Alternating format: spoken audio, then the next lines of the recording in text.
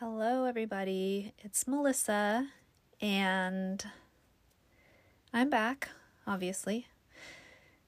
And I just had my final appointment with my psychologist, and I got my results. And I went in thinking that I knew what was going to happen. But I got a little surprise. So, I'm sorry. I am still processing this. I literally just got off the Zoom meeting with her about 20 minutes ago, and I am processing. I'm processing, and my brain feels a little overwhelmed and going in a multitude of directions, and I'm having a lot of feelings. And so I'll stop beating around the bush. I did receive a diagnosis of ASD level 1. So there's that. So yay. I mean, really, it's a good thing. It's what I was expecting. Although my fear was that I had imagined this whole thing and that I would get on Zoom with her and she would be like, nope, sorry, you just have all of these other diagnoses, but not autism. But that's not what happened. She said clearly, it was clear as day. And yeah, so we went over all of the results, and she showed me all of the testing scales and all of the written reports, and she just wanted to make sure that she read through everything with me and made sure that I didn't have any questions, which I told her I still might have some questions because my brain is kind of slow to process in these kind of situations. Like, I don't immediately always know the questions I have, but over the next couple days as I think and process, I probably will have some questions. So I was like, can I email you? And she said, yes, of course. If you have any questions, just send them over and I'll answer them. And I was like, great. Okay, so, but what I wasn't expecting at all, well, I can't really say it's too shocking because I had a mild, sneaking suspicion, about ADHD. And she said that there's a very, very strong possibility that I have ADHD as well. And I was like, wow, because she didn't test me for ADHD. But she said based on my results of all of my ASD testing that, she's really familiar with autism in women, and also the ADHD correlation and how it ties in and how it can look when someone has both, like how it can look on paper and on testing. And she's like, it's pretty obvious to me that based on some of my assessments and some of the answers to your questions, that you definitely have both. And I was like, oh, wow, because I don't know, I don't know. I've sort of flip-flopped back and forth because, over the past 6 months or so since I've been researching all of this stuff, and my partner got diagnosed with ADHD over the past 6 months too, and so we've really been looking at that a lot just because of, their new diagnosis, and my son also got diagnosed with ADHD this past year, and it's just been like a lot of neurodivergence coming out of the woodwork here, but some of the things about ADHD I really did strongly connect to, but other stuff I'm like, no, like, I don't really, I don't know, like, I don't have a struggle with that or a trouble or a problem, but according to my psychologist, she said that's actually pretty common. That doesn't mean you don't have ADHD just because you only, have some of the traits. It's like, usually that's how it can work anyway, but also if you have ASD and autism, they can sometimes, the traits of those two things can sometimes like either complement each other or counteract each other in a way where it makes one or both traits less obvious,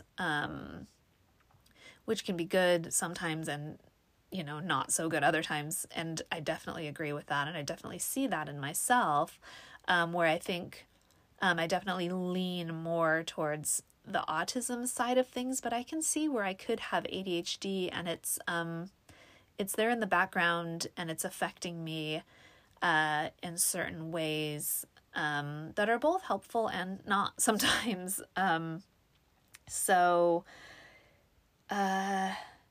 Yeah, I'm pretty surprised by that development. So she said she was going to email me a ADHD test on paper to fill out, which she did. She said, just fill it out real quick. It's 3 pages of questions. Answer them honestly, send it back to me, and I will, add that to your report, and I'll get your official report to you by the end of the day. And I was like, okay. So I filled it out already, and I emailed it back to her, but she's like, I'm saying you have it. I'm not expecting you to not have it. So there it is, everyone. Like I said,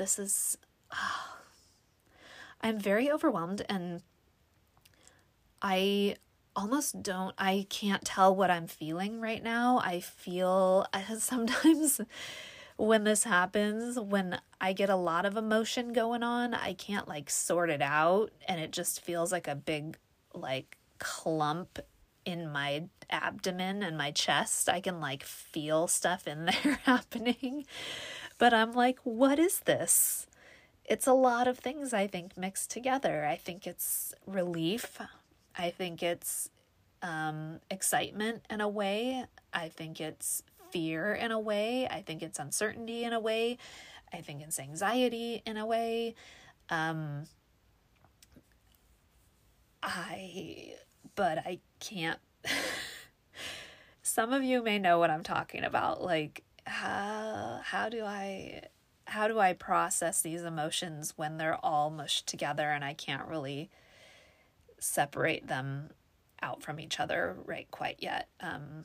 It's a lot. And this is where I need to be careful, because this is where I can sometimes get emotionally overwhelmed, and the physical sensation of my emotions can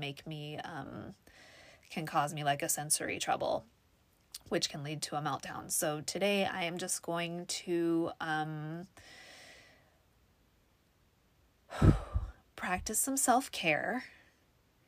I know that term gets thrown around a lot these days. It's like a buzz term, self-care. But by self-care, I mean just trying not to have too much on my plate the rest of the day. Maybe doing some activities that are a little distracting, because if I don't, I will become all consumed by my thoughts and my processing and my emotions. So maybe I'll paint a little bit or draw.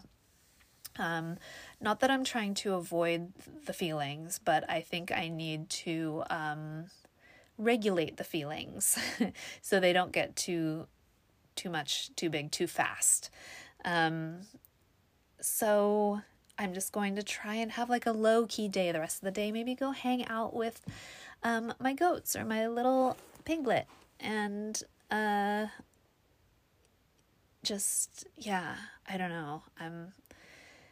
I was gonna maybe wait till later to record this episode, but I kind of wanted to record it as I'm going through it, as I'm processing, as I'm kind of overwhelmed, and because I like this podcast, as I've said before, to be very authentic, and I want to sometimes just be in the moment with you guys and sort of let you see things unravel as they're unraveling. I don't mean unravel in the negative sense. I'm not unraveling.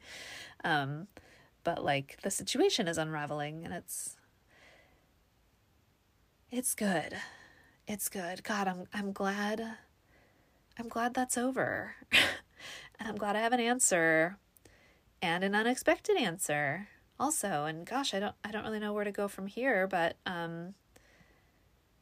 she gave me some resources. Oh, I have to tell you guys, the place where I went was amazing.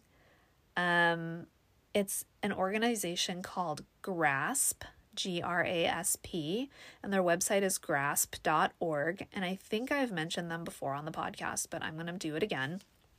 And the reason I went through them is because, for one, their assessments are very low cost as compared to anywhere else I could find, because everywhere I was looking was like $2,000, $3,000, $4,000 and even upwards of that sometimes. And I'm like, well, I don't have that laying around extra.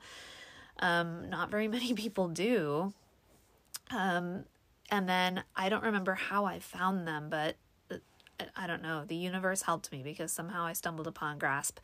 And their assessments, if you're paying out of pocket, are $750 for the entire thing, which is way less than anywhere I found. Although they have a sliding scale option for people with lower income, which I did qualify for. So I got my assessment for free because since COVID struck and we had to close our business, I've been on unemployment. So I qualified for that. So thankfully I was able to do that. And I want to put that out there because I know that that's the thing holding so many people back from getting an assessment, is the cost, understandably. And especially going in, like, if you're going in kind of unsure, like I think a lot of us do, like even if you're sure, you're still unsure. You're like, what if I shell out all of this money and I don't get a diagnosis? And then, it just seems kind of like a waste at that point. Also, I will say that they're very knowledgeable about autism and how it presents in adults and how it presents in women and how it can differ in various types of people, not just between women and men, but that there are, it's a spectrum, and it's nice to have a place that understands that. So you go in knowing that you are going to get a thorough and accurate assessment. You're not going into some like old school psychologist who's going to be like, oh, you made eye contact with me, you're not autistic, or you smiled and had a sense of humor, so you're not autistic. Just all of those weird little stereotypes that some psychologists base their diagnosis process on, and I think it's ridiculous. So anyway, GRASP, she was really thorough. She was super nice, very in-depth with her explanation of all my results, very informative as far as giving me resources, open to letting me contact her if I have questions, even in the future, if I need to get back in touch. She's writing a letter, or she's attaching a letter to my assessment for future employers in case I enter back into the workforce at some point. Right now I'm self-employed, or I'm getting back into being self-employed as a photographer, but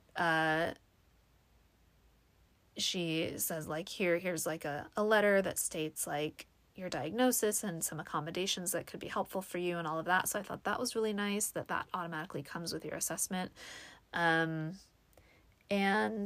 yeah, it was great. It was just a really great experience. And she said that she's adding a couple more clinicians onto their team. So right now it's just been her. And so there's been a waiting list accumulating because people are, needing assessments and probably finding them and choosing them for the same reasons I did. But so she's adding a couple clinicians. So she said it's going to be a lot easier to get in and get an appointment too, which is great. So grasp.org, highly, highly, highly recommend. 10 out of 10. And guys, I got my diagnosis. Wow.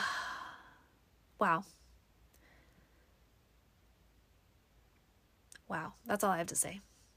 Everything makes sense. My life makes sense now. Thank you very much. Okay. That's all I can do for now. I just need to go, I don't know, eat some ice cream or something. Okay, I'm going to end this, but I will record again soon, and thank you guys for listening, and I'll talk to you next time. Thanks. Bye.